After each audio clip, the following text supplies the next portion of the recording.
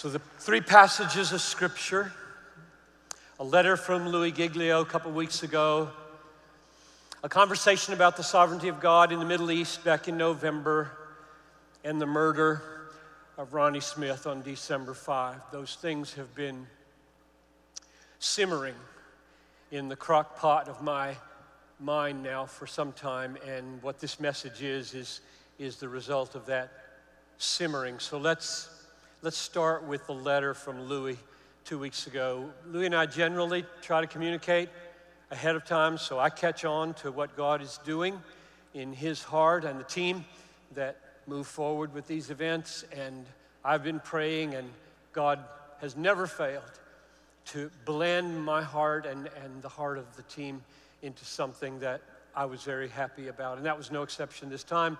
And so there was a sentence that riveted me from the letter. I'll read it to you. I am praying, these are Louis' words, I am praying for a radical revelation of the cross that will obliterate our inadequacies. I am praying for a radical revelation of the cross that will obliterate your and our inadequacies. So that's where I want to go. That's very much in sync with what I was thinking, as you'll hear as the time goes by. So there's the letter. The Middle East. Spent 2 weeks in the Arab Peninsula, and one night I was lecturing on the sovereignty of God. And I was arguing from the scriptures that the sovereignty of God is utterly pervasive, it's utterly unstoppable, it is minute in its application. God rules the roll of the dice in Las Vegas. He rules the rolling of the galaxies at the reaches of the universe. And when I was done, a man raised his hand and he said, now what's the difference between your understanding of God's sovereignty and Islam? Because that just sounds like Islam, what you just said. And I have thought more about that question over the last 8 weeks than about any question in a long time. And this message is overflow from that reflection linked up with Louis' question. Third, the murder of Ronnie Smith. A lot of you, I assume, know about this. Ronnie was 33, husband to Anita and father to little Hosea, and he was loving the students of Libya, teaching them chemistry in Benghazi, and while he was jogging one morning, he was shot and killed. So loving the city that he served and jogging for exercise, he's gone. And his wife has lost her husband, and their son has lost the father, and thousands of folks in Austin, Texas have lost a friend. And my prayer, since I heard it, has been that God would replace Ronnie with 1,000 people. That's why I prayed the way I did at the beginning. Ronnie and Anita were there because they had a radical revelation of the cross of Christ that obliterated their personal sense of inadequacy. It obliterated their sense of obstacle to doing what others considered foolish. Who shall separate us from the love of Christ? Shall tribulation or distress or persecution or famine or nakedness or peril or sword? As it is written, we are being killed all day long. We're counted as sheep to be slaughtered. No. In all these things we are more than conquerors through him who loved us. So there was a vision that they had of the cross of Christ that obliterated the obstacles, even death. Death was obliterated as an obstacle. And my prayer has been that that life will not have been wasted, but that because of its reverberation here and around the world, Satan will be very sorry he did that. So that's Ronnie, which brings us now to the scriptures. Where we're going is to see that human inadequacies in the service of God are obliterated by the sovereignty of God for those who have lost their lives in the cross and found their lives in the cross. The sovereignty of God by itself and the cross of Christ by itself do not obliterate our inadequacies. The sovereignty of God alone won't do it, and the cross of Christ alone won't do it. It's the connection between the two. It's what the cross proves, shows, causes about the sovereignty of God, that together the two obliterate obstacles and obliterate our sense of inadequacy. So if God is not sovereign over the powers of Islam, if God is not sovereign over the murder of his children, if he's not sovereign over the sins in your life and against you, we're trapped. There is no obliteration of our inadequacies, no obliteration of the obstacles. We're just trapped if God is not sovereign over the murder of his children, the powers of Islam, and the sins that we've committed and that have been committed against us. We're just trapped. And if there's no cross, no divine substitute. I thought Louis' message last night was as clear and powerful a statement of the substitutionary work of Jesus on our behalf as I've ever heard. If that is not true, if Christ has not borne our sins and endured that crushing curse, if he hasn't completed our righteousness, if a ransom hasn't been paid, an atonement hasn't been made, we are trapped no matter how sovereign God is. Doesn't matter. There's no way out from under the massive obstacle of our sin, and we are powerless to overcome that inadequacy. So, sovereignty of God, inadequate. Cross of Christ, inadequate. But together, that's what this message is about. Together, there is a radical revelation of the cross in what it does concerning the sovereignty of God. So, I said there were 3 texts.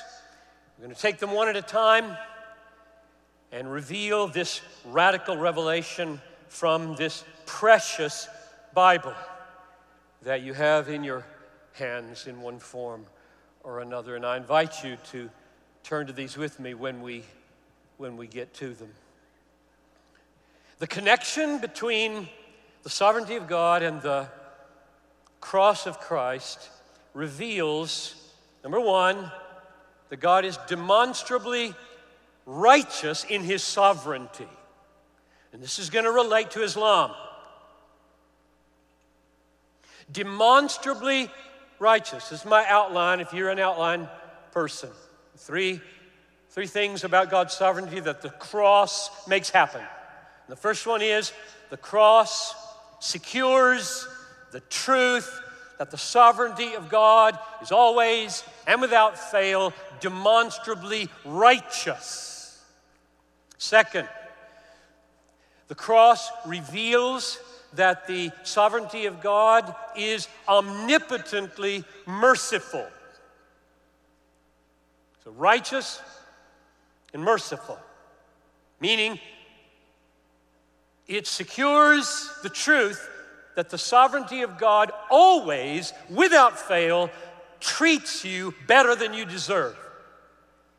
If you have lost your life in the cross and found it in the cross. And third, the cross of Christ shows concerning the sovereignty of God that it is absolutely all-embracing, like the murder of Ronnie Smith. So that's where we're going. Those three massive revelations of the cross concerning the sovereignty of God.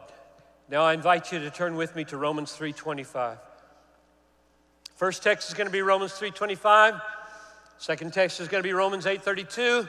Third text is going to be Acts 4:27 and 28. That's where we're going, those three passages of Scripture. So here we are in Romans 3:25, and my aim is to show you where I got the truth and what it means that the cross makes the sovereignty of God demonstrably righteous. So let's read it. God put Christ forward as a propitiation by his blood to be received by faith. This was to show God's righteousness, because in his divine forbearance, he had passed over former sins. That's probably the most important verse in the Bible. But I wouldn't die for that. Though if I had to choose, I'd take the bullet for yes rather than no.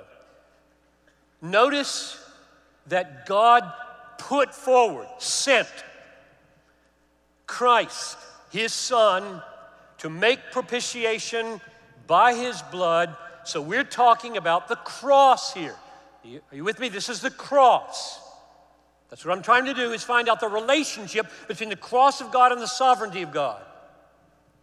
So we got the cross really clearly in view in verse 25. And there's a purpose for it. God's purpose in the shed blood of Jesus. And the purpose is make a propitiation. God put Christ forward to make as a propitiation by his blood. What's a propitiation? To propitiate is to satisfy someone's anger or wrath or hostility and make peace. And we heard last night, as clearly as I think it could be made, that God got this massive curse hanging over us because we've broken his law, and it's going to crush every one of us to smithereens unless something happens. And we know from the first 3 chapters of Romans that we're all sinners. Romans 3:23, we know that the mouth of the world has been stopped. We know that every human being is accountable to God. We know that from chapter 2, verse 8, the wrath and the fury of God are against sinners. We know that those who've sinned without the law will perish without the law, and those who've sinned under the law will be judged by the law. We know that the wrath of God is being revealed from heaven against all ungodliness and unrighteousness of men. So we know at the end of chapter 3, we're in big trouble.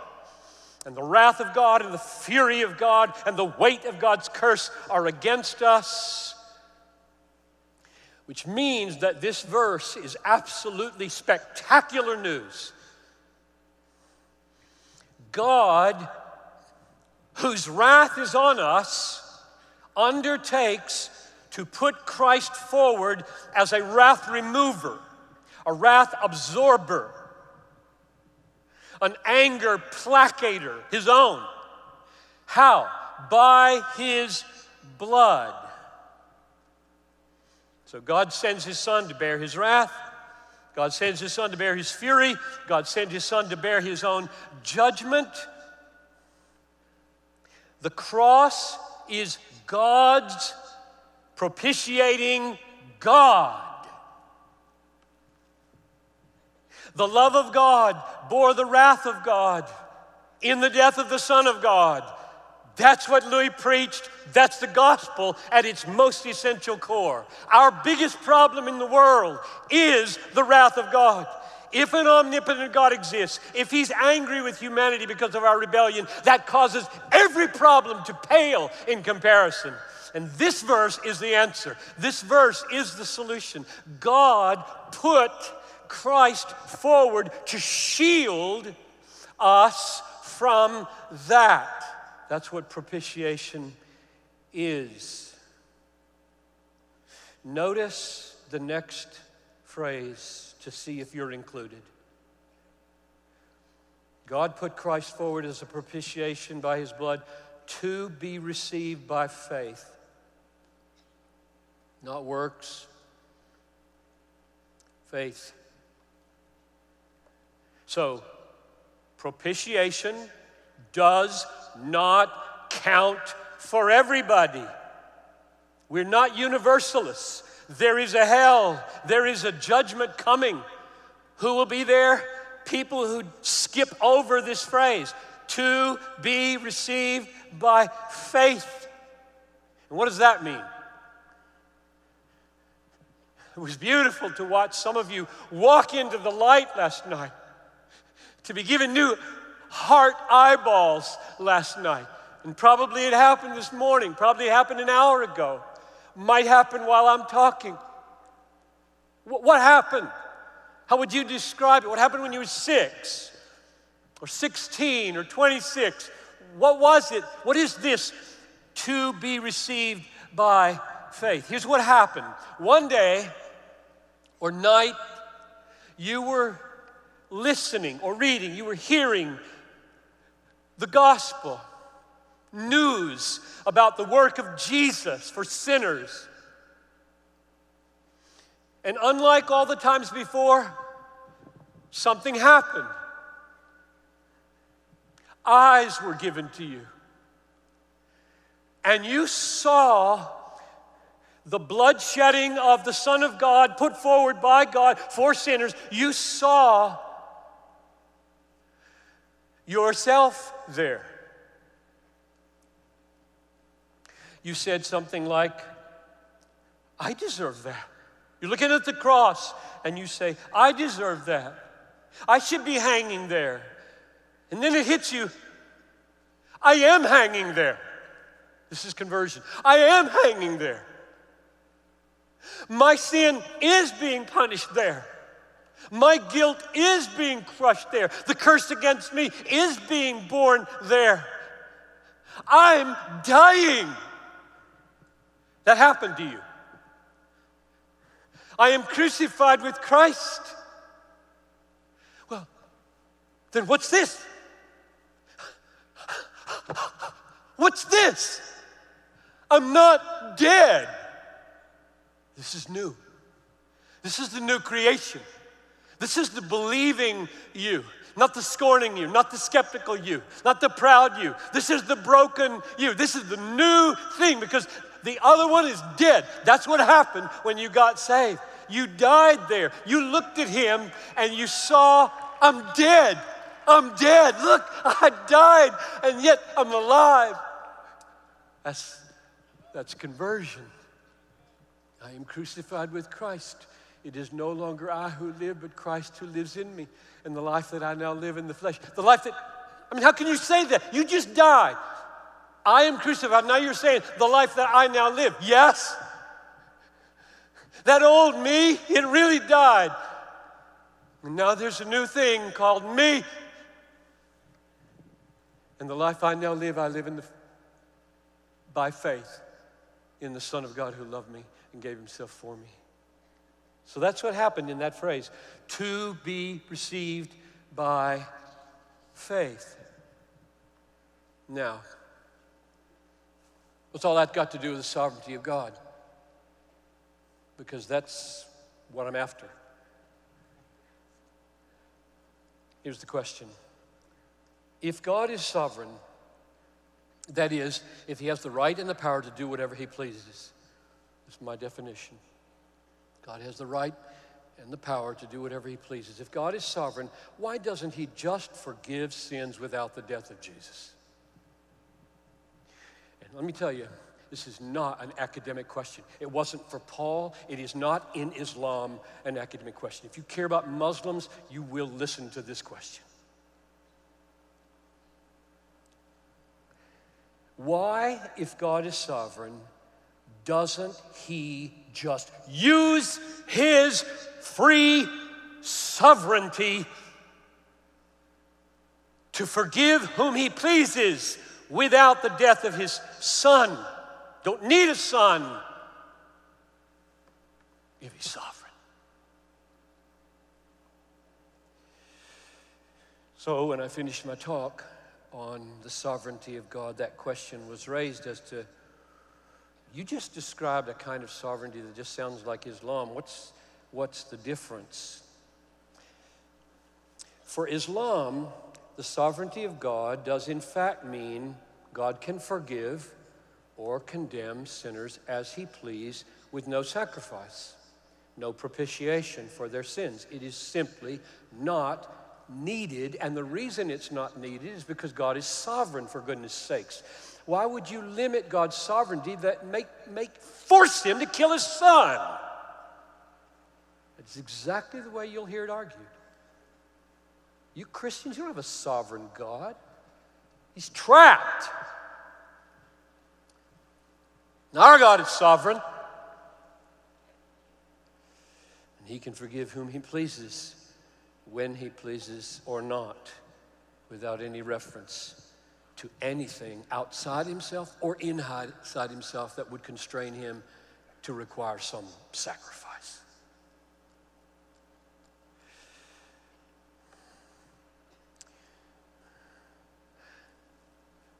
Chapter 3:25 of Romans describes the difference with Christianity. God put Christ forward as a propitiation by his blood to be received by faith. Here comes the next phrase. This was to show God's righteousness. Because in his divine forbearance, he passed over former sins. Why did God not simply pass over sins without the death of Jesus? Paul answers, this death was to show God's righteousness. And why is it so necessary, fitting, that God's righteousness be shown? Answer, end of verse 25, because in his divine forbearance he had passed over former sins. And he's passing over yours right now.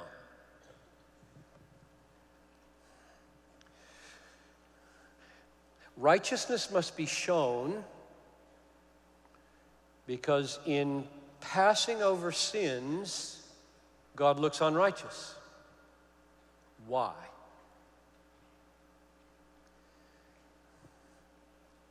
Why? I'll put this as simply as I can. It's not simple. For God to be righteous, he must do what is right. So far, so simple. For God to be righteous, he must do what is right. What is right for a God who has no book to consult? He wrote the book.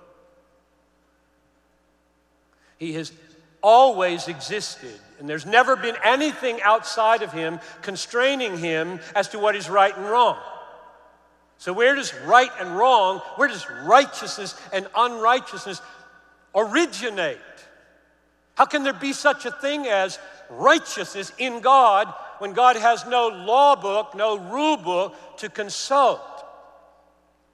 And the answer is, what God regards as what is right in God is what is in perfect harmony with himself. Or to be more specific, doing things, thinking things, feeling things which are in perfect harmony with the infinite value of his glory. The most valuable thing in the universe is God's glory. God himself is the infinite value. What is right is that actions show that. Feelings reflect that. Words correspond with that. If God were to do anything that disparaged his glory, that diminished his glory, that acted as though his glory were not of infinite value, that would be unrighteous. That's how righteousness exists intrinsically in a being who has no rule book to consult.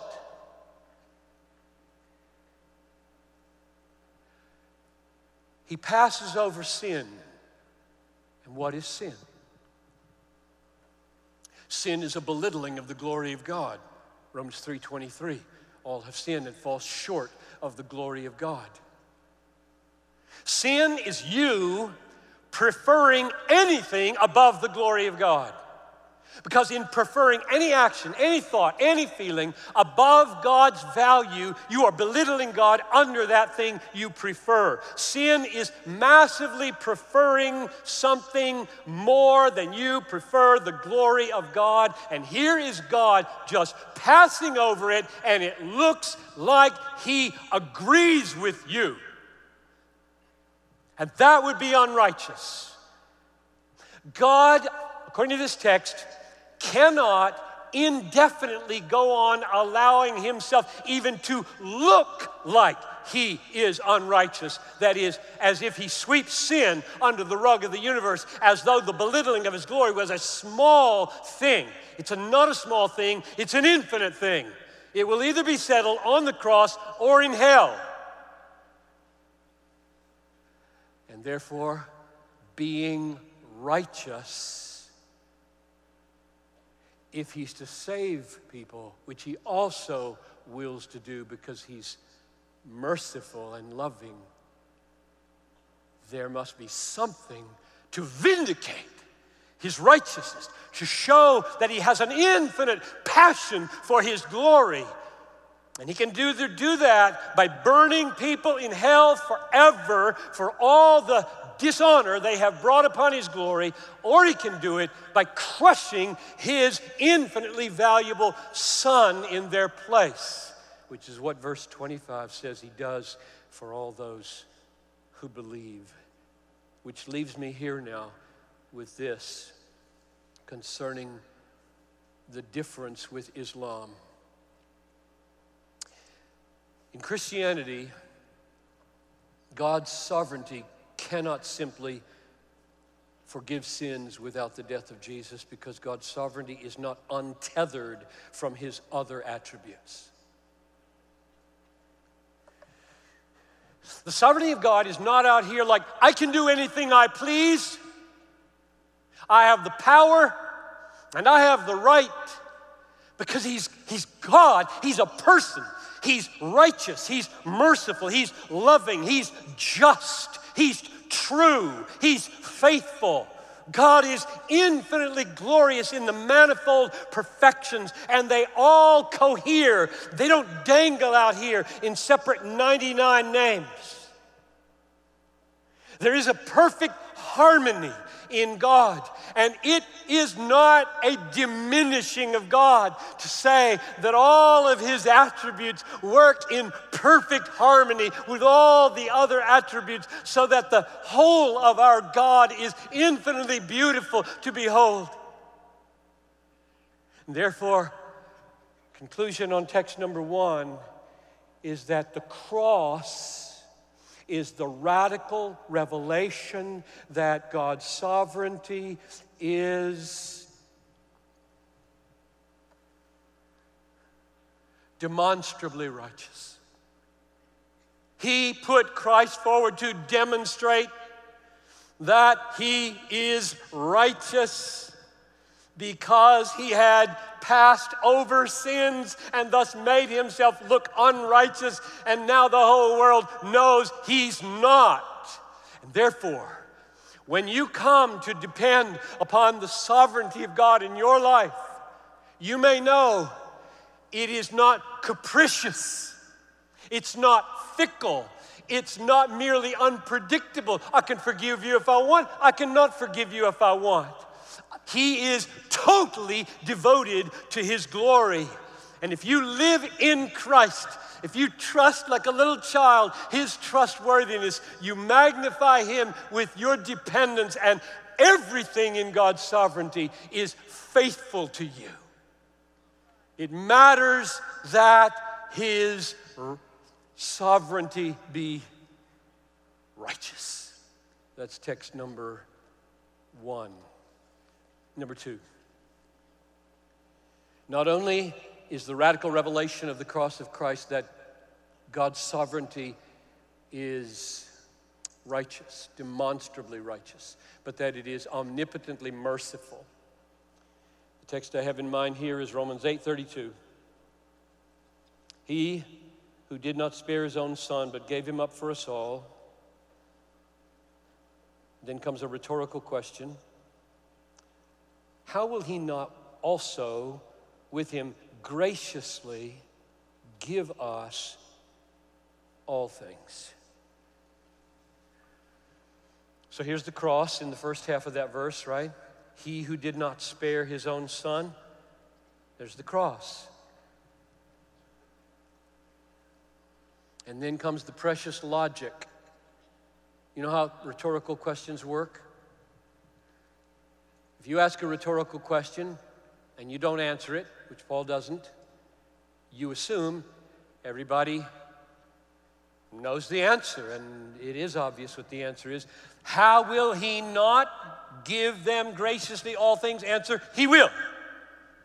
That's the answer. Of course He will. So you read it like this. He who did not spare His own Son, but gave Him up for us all, will most certainly with Him graciously give us all things.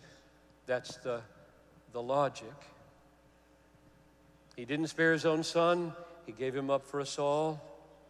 Therefore, we know with absolute certainty He will put all of His sovereignty in the service of His omnipotent mercy and obliterate every inadequacy in the performance of His will. Who will He do that for? Sometimes we read our Bibles and just neglect to ask, is this me? Who will He do this for? And He gives the answer to that in the previous verses. I'll read 28 to 30. We know that for those who love God, that's who He's doing it for. We know that for those who love God, all things work together for good. For those who are called, that's who He's doing it for. Those who love God and who are called.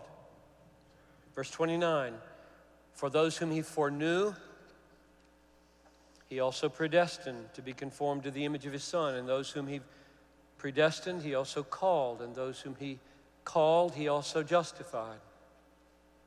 And those whom He justified, He also glorified. So He foreknew someone, He predestined someone, He called someone, He justified someone, and it is so sure, Paul can speak in the past tense, He glorified someone. And then he asks in verse 31, what shall we say to this absolutely certain chain? And his answer is verse 32. If God didn't spare His Son, He's going to put all of His omnipotent mercy at the service of keeping us, whom He foreknew and predestined and called and justified, so that we will make it to the end. So those whom He foreknew, He predestined. Those whom He predestined, He called. Those whom He called, He justified. And those whom He justified, He glorified. From predestination to glorification, nobody is lost. Every obstacle is obliterated. And He bases that on the cross in verse 32. If He didn't spare His own Son, you may be sure that He will spare no effort and exert all of His sovereign power mercifully to keep you. So the radical revelation of the cross in verse 32 is that God's sovereignty always serves his omnipotent mercy for the foreknown, the predestined, the called, and the justified. You will always be treated better than you deserve. Number 3. So far, demonstratively righteous, omnipotently merciful, and now comes finally, absolutely all-embracing. So let's go to the book of Acts, chapter 4, verses 27 and 28. These verses shake up a lot of people, and we need to be shaken at this point, because we tend not to believe God at this point, that his sovereignty is all-embracing with its righteousness and its mercy. We don't believe this, and I would like to help you believe it. So this is describing, in the mouth of the saints who are praying, in response to the crucifixion and the resurrection of Jesus, they're praying, and Luke gives us this instruction so that we know the ways of God. So here's verse 27, 28. Truly in this city, namely Jerusalem, there were gathered together against your holy servant Jesus, whom you anointed, both Herod and Pontius Pilate, along with the Gentiles and the peoples of Israel, those 4 groups or people, to do whatever your hand, God, and your plan had predestined to take place. So what had they done?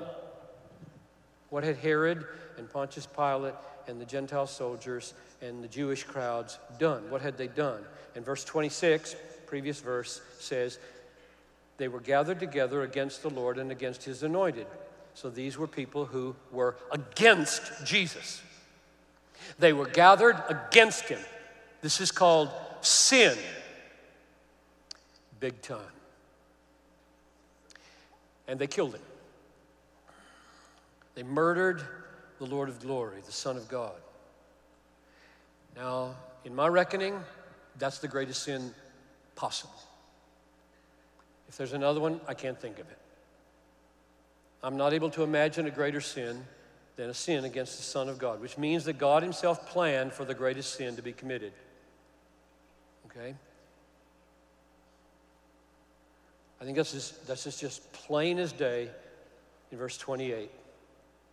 Herod, Pontius Pilate, the soldiers, the crowds were gathered to do, this is verse 28, to do whatever your hand and your plan had predestined to take place.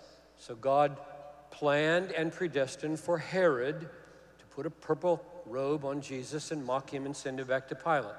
And God had planned and predestined for Pilate to act with fearful expediency and to hand Jesus over to be crucified. And God had planned and predestined for the people to cry out, crucify him, crucify him.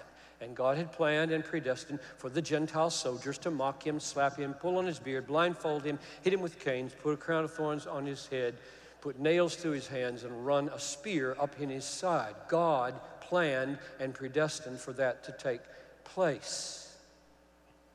Now, a lot of people stumble over that.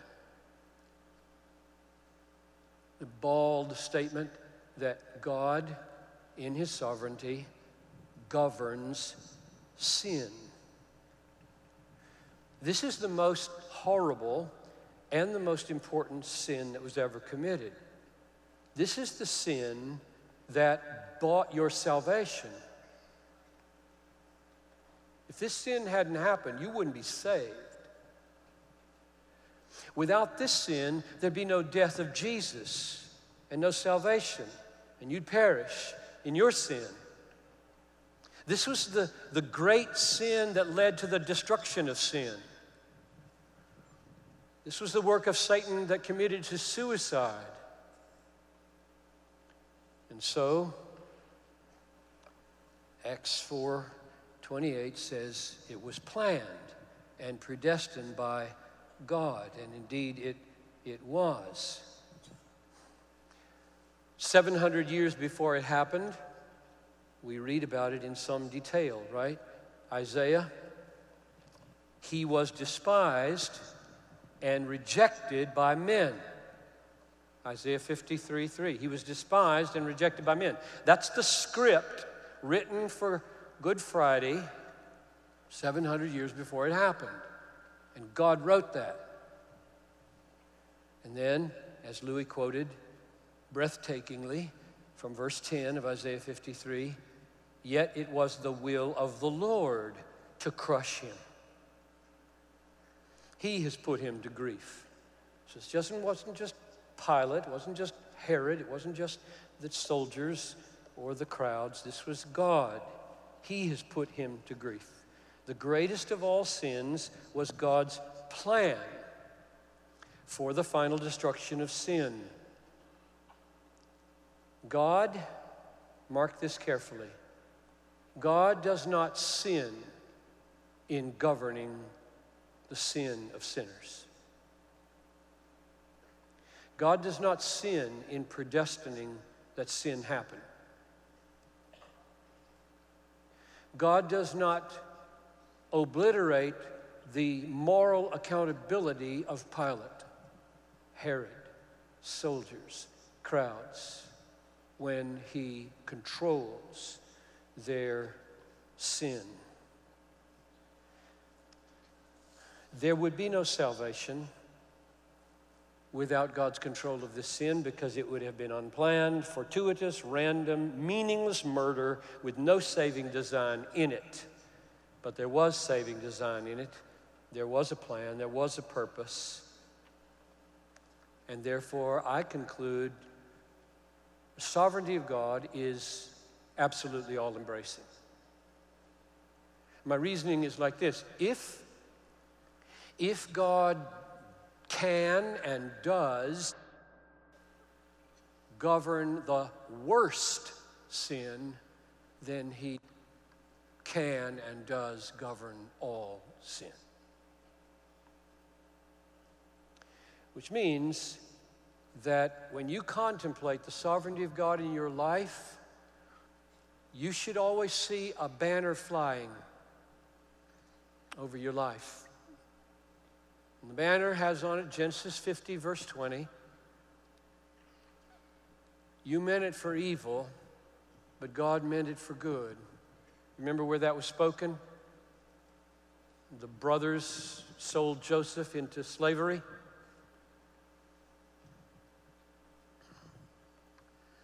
And finally, when it all came out, how God was working all this horrible, wicked, evil for the salvation of his people and the preservation of the Jews, Joseph said, you meant it for evil, and God meant it for good. It didn't say God used it for good. A lot of people try to weasel at that point. God had a meaning, and Satan had a meaning. They weren't the same meaning. God's meaning was good, and Satan's was not good. So you meant it for evil, God meant it for good. Herod, Pilate, Gentile soldiers, angry crowds, you meant it for evil. God meant it for the salvation of the world. Ronnie, Benghazi terrorists, you meant the murder of Ronnie Smith last December for evil, not God. God meant to raise up 1,000 people. God meant to make the blood of the martyrs the seed of the church. You, I'm almost done. This is it. You, what sins within you or against you are filling you with a sense of inadequacy, which if you really believed God were sovereign over sin, could not stop you from fulfilling his glorious purpose for your life that we've been hearing about in these other messages. Sexual abuse, we've heard about that. Rape 2 years ago. Bullying because you were a Christian. The parent you wish you'd had and didn't have. The mother who cared more about her career than for you. The boyfriend who did not want a Christian girl with backbone, dumped you. Racial slurs. The excruciating laughter at you when you forgot your part in the school play, still there in your memory. The drunken party that left you pregnant in the morning, and then the abortion.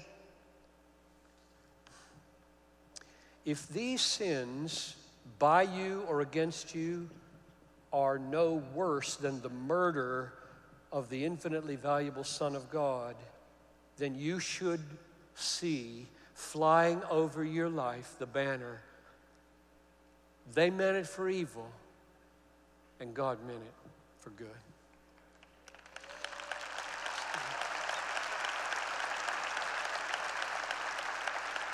So, brief summary. The radical revelation of the cross of Christ that obliterates all our inadequacies is the revelation that because of the cross, the sovereignty of God is demonstrably righteous. That is, he's totally committed to his glory and therefore never fickle, never capricious, always totally reliable. Second, the cross shows that the sovereignty of God is omnipotently merciful, and therefore he's totally committed to treating you better than you deserve every millisecond of your life and bringing you unstoppably to glory. And third, the sovereignty of God, because of the cross, is absolutely all-embracing, including the murder of your husband or your father or your friend or yourself, because nothing will stop God from turning everything for the service omnipotently for your significance forever.